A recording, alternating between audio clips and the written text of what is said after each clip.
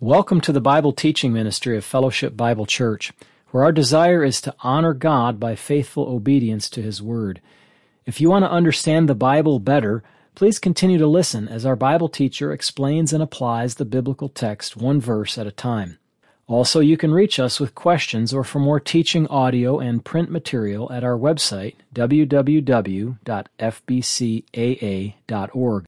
You can watch our services at fbcaa.org/live or on YouTube. We thank you for listening and pray that you will be edified. Join us now as we open God's Word. Wish you a good morning. Welcome to the Lord's Table service. If you are online, welcome to be able to view the service this morning. All right, in light of the time, we're just going to have that one hymn at the moment. And I'm going to speak this morning on a subject that I hope will be somewhat helpful to us. I was thinking about a couple of things, and I was speaking with Brother Jansen and some of the other members in the church over the last few days about some matters, and so I thought I'd bring them to your attention as well. One of the things is that I was thinking about, we as a church family are all in different places in our spiritual walk. And if you think of a spiritual walk in terms of like a graph with time flowing in your right kind of direction from your left to right, you kind of start out with a very low spiritual condition, right? Very low before you're saved. And then you're saved and you walk with the Lord and you go along for a while. And what we want is we want to see that kind of keep on going, right? But sometimes what happens is things kind of tail off. And you see this even from saints who are somewhat, well, can I just say, older in the faith. Sometimes things trail off, and there's some ups and there's some downs. Sometimes there's some really far downs. And so if you think about the church as a blending or a combination of a bunch of these kind of curves all superimposed on one another, that's the kind of group of people that as teachers we're responsible to talk to. Some at the very beginning, some, right on top of it, other ones, well, we've lost some ground, frankly. And some, so we're trying to bring everybody up to speed. So sometimes we repeat, we review, we rehearse things, we think about them again. The last time I talked about this in a full message that I recall and had notes on was back in May of 2020. And the topic has to do with ecclesiology, that is the study of the church, in particular why in-person church involvement is required. And it has to do with church membership and those sorts of things. Another issue that happens to us when we're in church leadership is, when you're asked questions, or when things occur and you're forced to go back to the basics or go back to the Word and find out, okay, how should we answer this question, or how should we deal with this? And you have to resharpen on that material.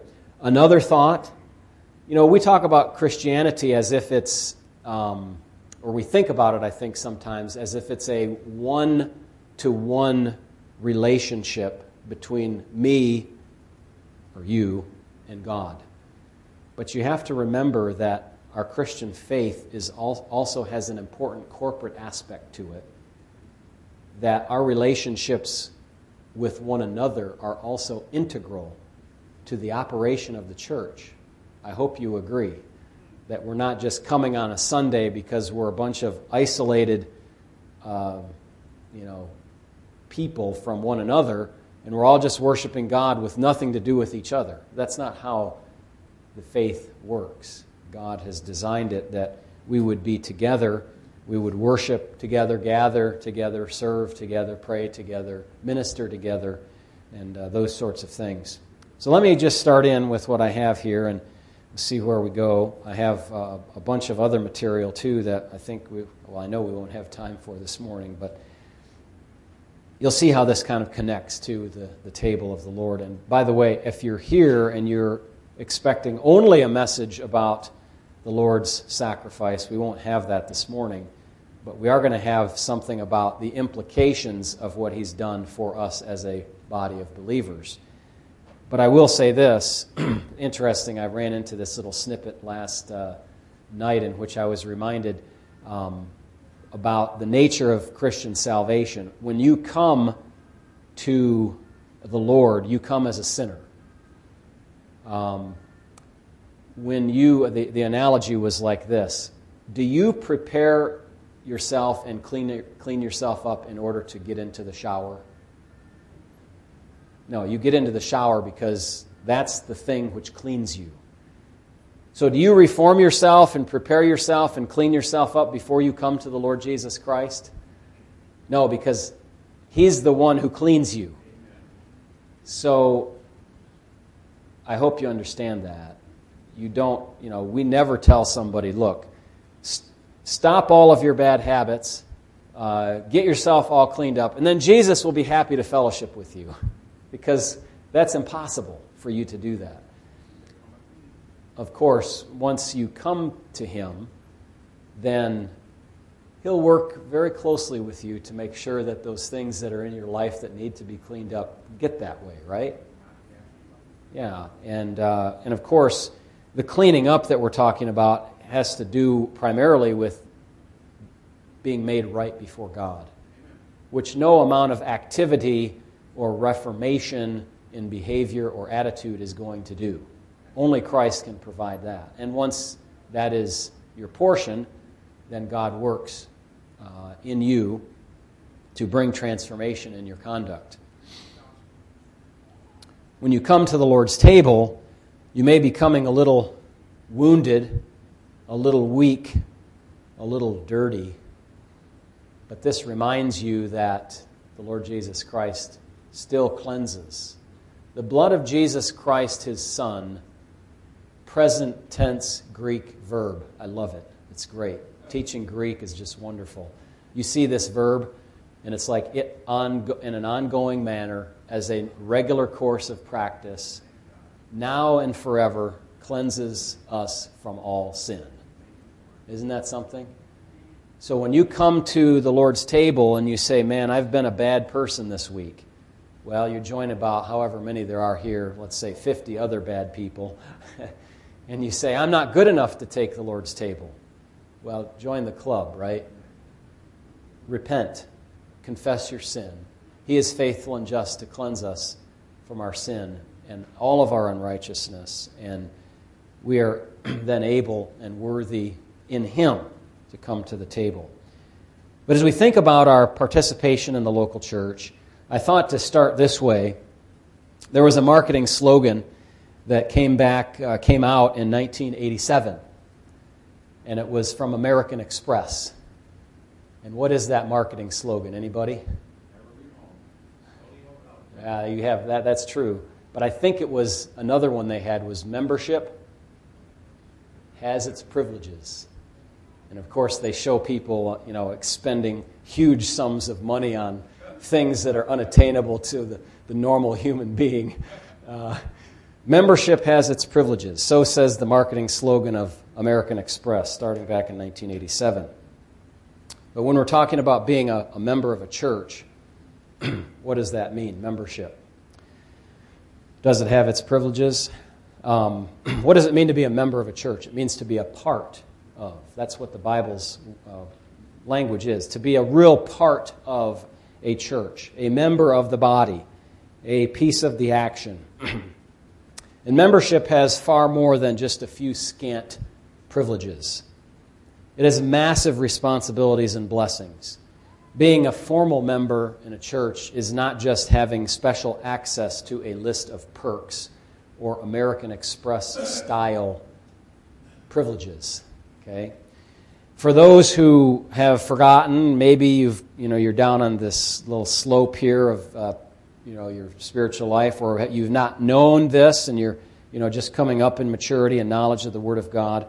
I thought it would be a good time to remind us about our responsibilities and blessings, responsibilities and blessings as members of a local church, and in particular what it means for in-person ministry and attendance in the meetings. Membership means, among other things, and one of our brothers will recognize some of this we talked about. Membership means, among other things, accountability. Accountability. Now, we don't like that word today because, we don't want to be accountable. But the fact of the matter is, you're going to either be accountable now or you're going to be accountable later. Might as well be accountable now to avoid the problems that come with accountability later. Nobody knows if you're doing okay, if you're far away, if you're not attending, except that being away persistently means that you're not doing okay.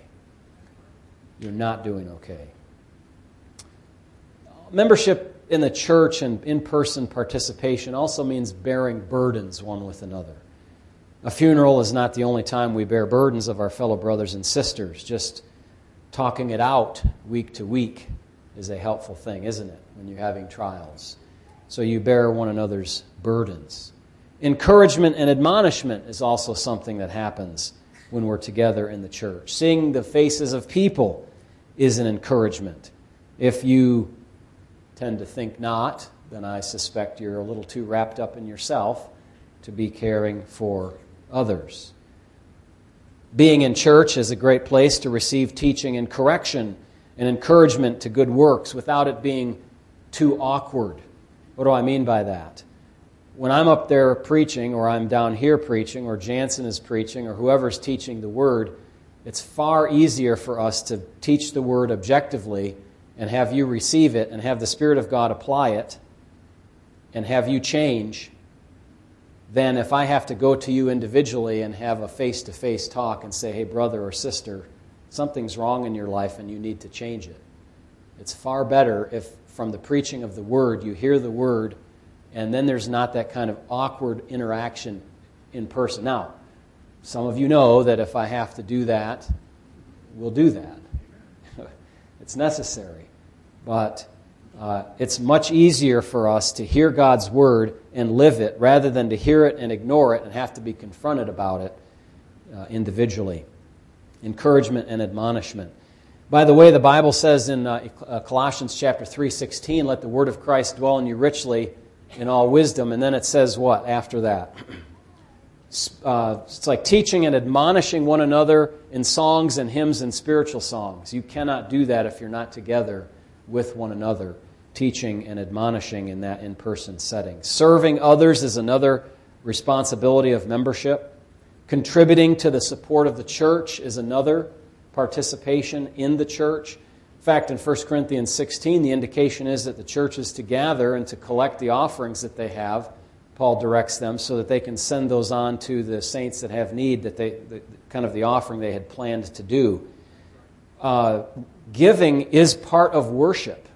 When I heard that years ago, I just never thought of it. I just thought, well, you give and you don't let your right hand know what your left hand's doing. You don't make a big deal about it. We certainly don't put signs up with the biggest givers of the year and all that nonsense that social clubs do and everything. And, I don't even know what most people give or if they give. But if they don't give, that's a major issue. Why is that? Because where your heart is, where your treasure is, there's where your heart is also. But giving, Paul says in 2 Corinthians, is a grace. It is part of worship.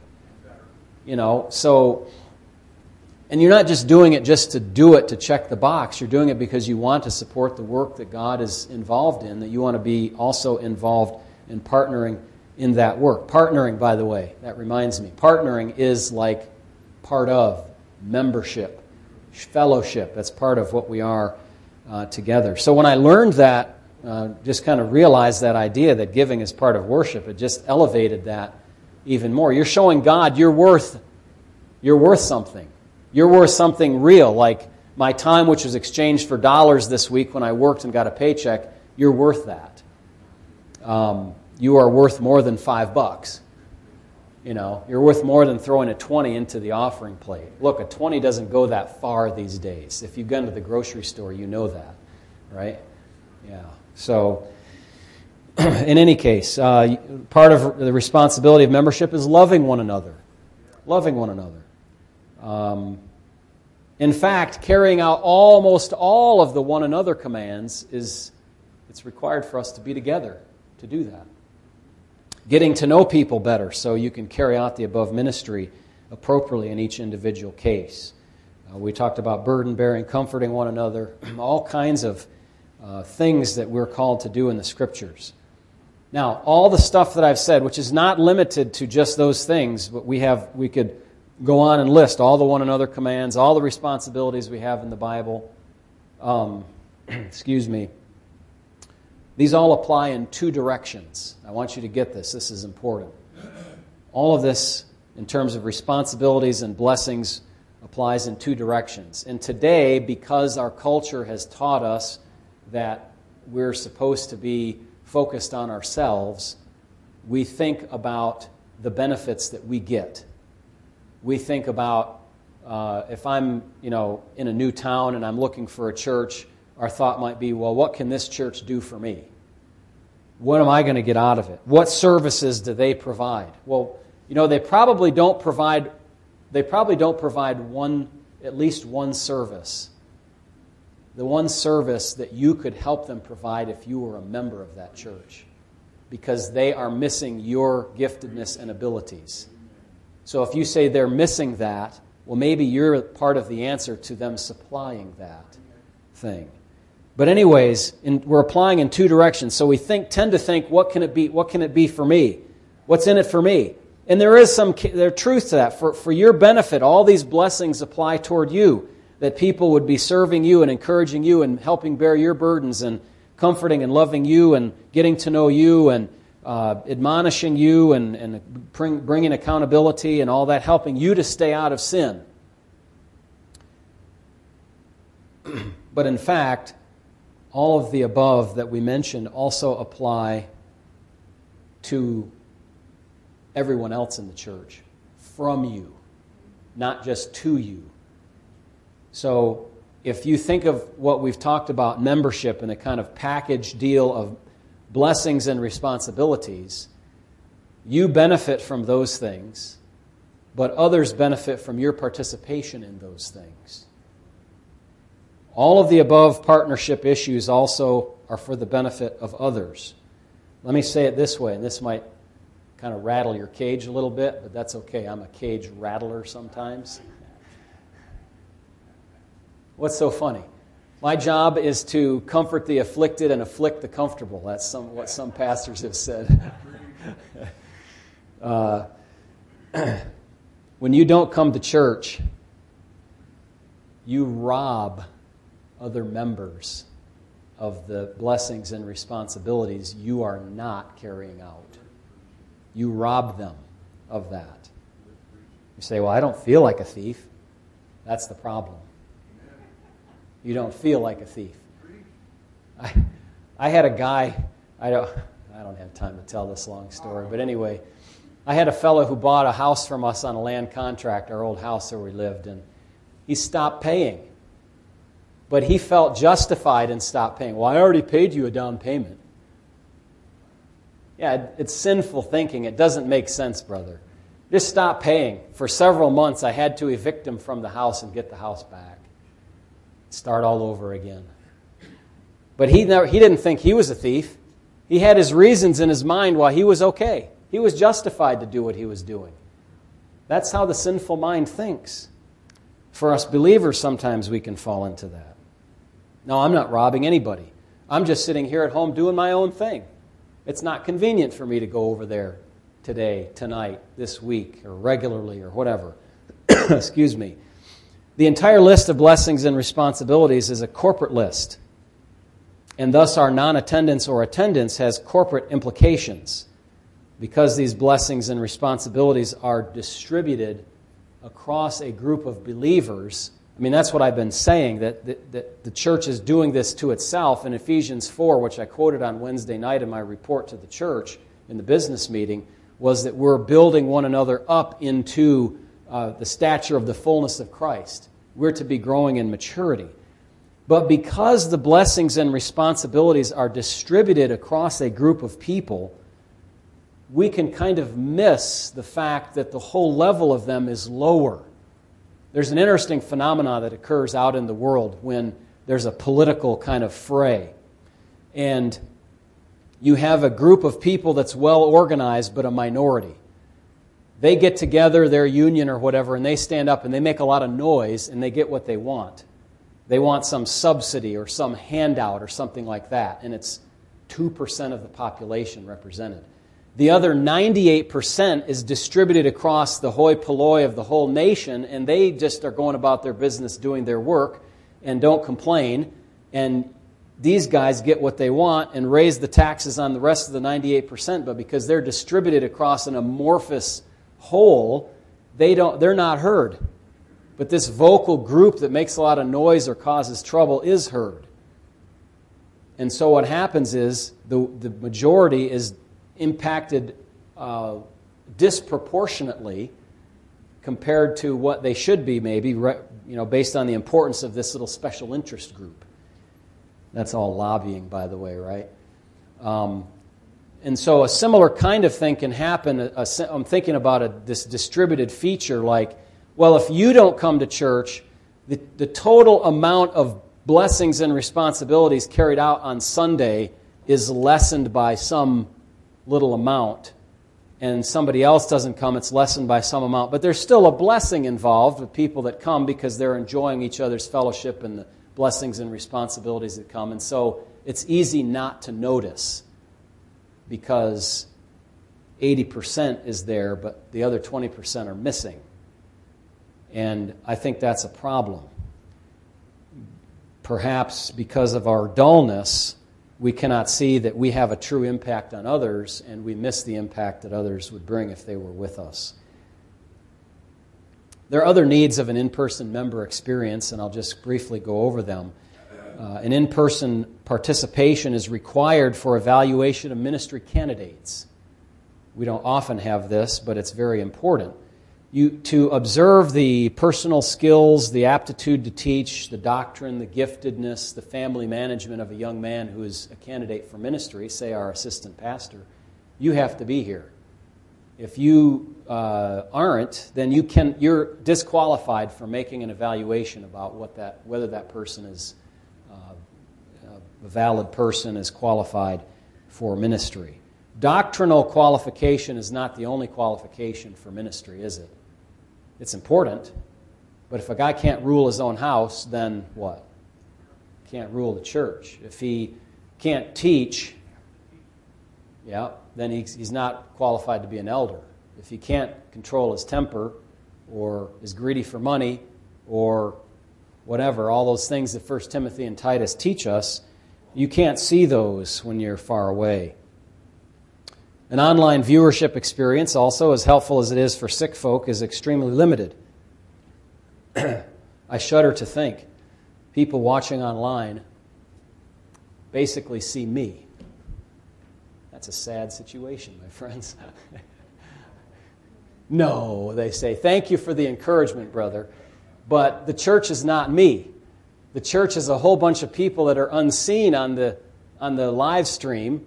You might see the musician at the piano, special music, song leader, somebody reads scripture. You see 5 people. I'm exaggerating maybe, but that's all. It's a totally different atmosphere and experience when it's with people. So just a note, we cannot interact when we're on the live stream. We can't exercise the fruit of the Spirit in interacting with one another. The modern age has tricked us into thinking that relationships can be carried on in the virtual space. The metaverse, that nonsense. But as some of us know, and all of us can imagine, carrying on a long-distance relationship is very difficult. Have you ever had that before? When you're younger and you're dating somebody and they're 2 states away or even 2 hours away, how does that work? It doesn't often work well, does it? And eventually, if you're going to end up having that relationship be a marriage, you can't be doing it that way. So long-distance relationships don't work. They're very difficult. There's a fundamental lack of ability to communicate things well when not in person. Missing are things like facial expressions and tone of voice, body language, looking into somebody's eyes, seeing their facial expressions. When I'm preaching, I'm seeing, sometimes I almost can see a question mark on your face It's shaped like a face-shaped question mark. It's not one of these guys, but you know what I mean? So that can guide us. Say, okay, back up a second, review that, say it a different way, or do something. Or somebody's like, no way. You're like, okay, I'll deal with an objection. That sort of thing. The distance of our technological communication allows phenomena to occur that would not necessarily occur in in-person communication. Example, people say insensitive and mean things much more readily in their email or their Twitter or their Facebook or whatever than they do in person. I just take an example. I mean, I know of things that some of you have put online, which I have said nothing about. And I say, would you get up in front of the church and say that? Would you say that to my face? Or any Christian's face? Or would you like, ooh, that's a little bit much when I put myself in the in-person context? That's a big difference. It helps us to restrain ourselves. The virtual persona of a person often shows less restraint than an in-person situation. Now somebody might say, well, arguing like they do today, well, what I said online, that's more authentic to myself. Now listen, friends, sometimes you need to be less authentic to yourself because yourself is sinful. And you need to straighten that out, okay? We need to be less authentic to our sinful natures and say no to those sinful natures. 2 Corinthians 10:10 gives an example of a misunderstanding that happened between the Apostle Paul and the church there. They're saying, in his letters he's weighty and powerful, but in person he's a weasel, he's a wimp. There was a disconnect between the distance communication in the writing and the in-person communication that they had. We also know that I'm just kind of piling through these now. We also know that the Lord's table is a together kind of ministry. Paul says several times in the passage in 1 Corinthians 11, when you are gathered together, when you come together, you're supposed to take the Lord's table that way. And then let me close with a couple of other thoughts quickly. When you look in the Scriptures and think about this, you find many scriptural texts that talk about in-person interaction in the church. The first one I thought of was 2nd and 3rd John. He's far away, he's writing to these individuals, and he says, I don't want to write to you anymore. I want to do what? I want to come and talk to you face to face. So he puts the pen down, sends the letter, and he's going to do the rest in an in-person kind of ministry. Writing is a technology. Okay? You don't think of it that way perhaps, but to have a piece of paper like this, to have a ballpoint pen that almost seems to never run out, 2,000 years ago, this would have been gold, worth thousands of dollars to have this kind of device. It's a technology. And delivering letters, with the delivery system was an advancement in communication. Reading is something that education helps to cultivate. But writing is at a distance. Similarly today, methods of writing have their limitations, just like they did back then in the Bible. Whether it's chat and email or video, they're all technologies that have their limitations. They keep a great distance between the person, and they're only one-way communication at a time for the most part. No touch is involved, no shared atmosphere, no feedback loop between parties. You have Paul saying, I don't wish or actually in Romans 15:24, I wish to come to you and have some fellowship with you in the gospel. 1 Corinthians 6, Acts 28, he calls the Jews to be with him so that he can explain his position. And numerous times Paul sends not only letters but people. He sent Onesimus, didn't he? He sent Tychicus, he sent Epaphras, Epaphroditus. The gift that we talked about earlier that was collected by the church was sent not by Western Union. It was sent by messengers, people who actually carried it and went to the church. Acts chapter 15, there was a conflict in doctrine in the church in Antioch. They sent to Jerusalem. Jerusalem council happened. They send back not only a letter, because this matter was so important, they send individuals to go. And so sometimes it might be necessary to do that sort of thing. Sometimes pastors have had to get on an airplane and go somewhere to deal with an issue because it's that important. Yes, it's expensive, but you know what? Sometimes it's got to be worth it. Many times, God himself came down in the Scriptures. You remember? He said, I've seen the affliction of my people, and I'm going to come down, and I'm going to help them, Moses. Or Genesis 18 and 19. God comes down and says, I'm going to go down and see if it's all together like I've heard in Sodom and Gomorrah. He goes down. He comes up and shows up in person. And lastly, in terms of in-person ministry, I'll say this, and then we'll share the elements of the table. The Bible says in John 1:14 that the Word became flesh and dwelt among us. We beheld His glory. The glory is of the only begotten of the Father, full of grace and truth. Jesus Christ himself came and dwelt among us. He took up his abode with humanity. This brought him into first-hand contact with our frailties. He grew up just like these young people I'm looking at right here, from Connor's size to Mackenzie to full adulthood. He went through all those stages that you guys are going through as a young person. And lived until he was 33 among us. He felt our frailties, our temptations. All this outfitted him to be a perfect, sympathetic high priest to us. Jesus showed up. Best for us to do the same, I would think, and live enfleshed amongst one another in our co-relationship in the church. Hopefully, helpful thoughts to you this morning. Let's pray. After we pray, we'll bid those online a good morning, and we'll be back at about 10:50, probably realistically at this point. All right, let's pray. Heavenly Father, as we close this portion of our service, we ask, Lord, that you would help us to be strengthened wherever we are. If we're at the beginning of our walk, we're in the middle, and this is kind of old hat, or if it's that we've kind of trailed off a little bit and need to be reboosted in our strength of understanding the need to participate in the local assembly. I pray that whatever we've said here may be a help in some way to that in our church. Strengthen us, we pray. Thank you for the Lord's table this morning. Thank you that Jesus indeed did come and felt all of the feelings of our infirmities, was tempted in all points like as we are, yet without sin. And so he can understand when we come before him, even this morning. And we say, Lord, I haven't lived just perfectly this week.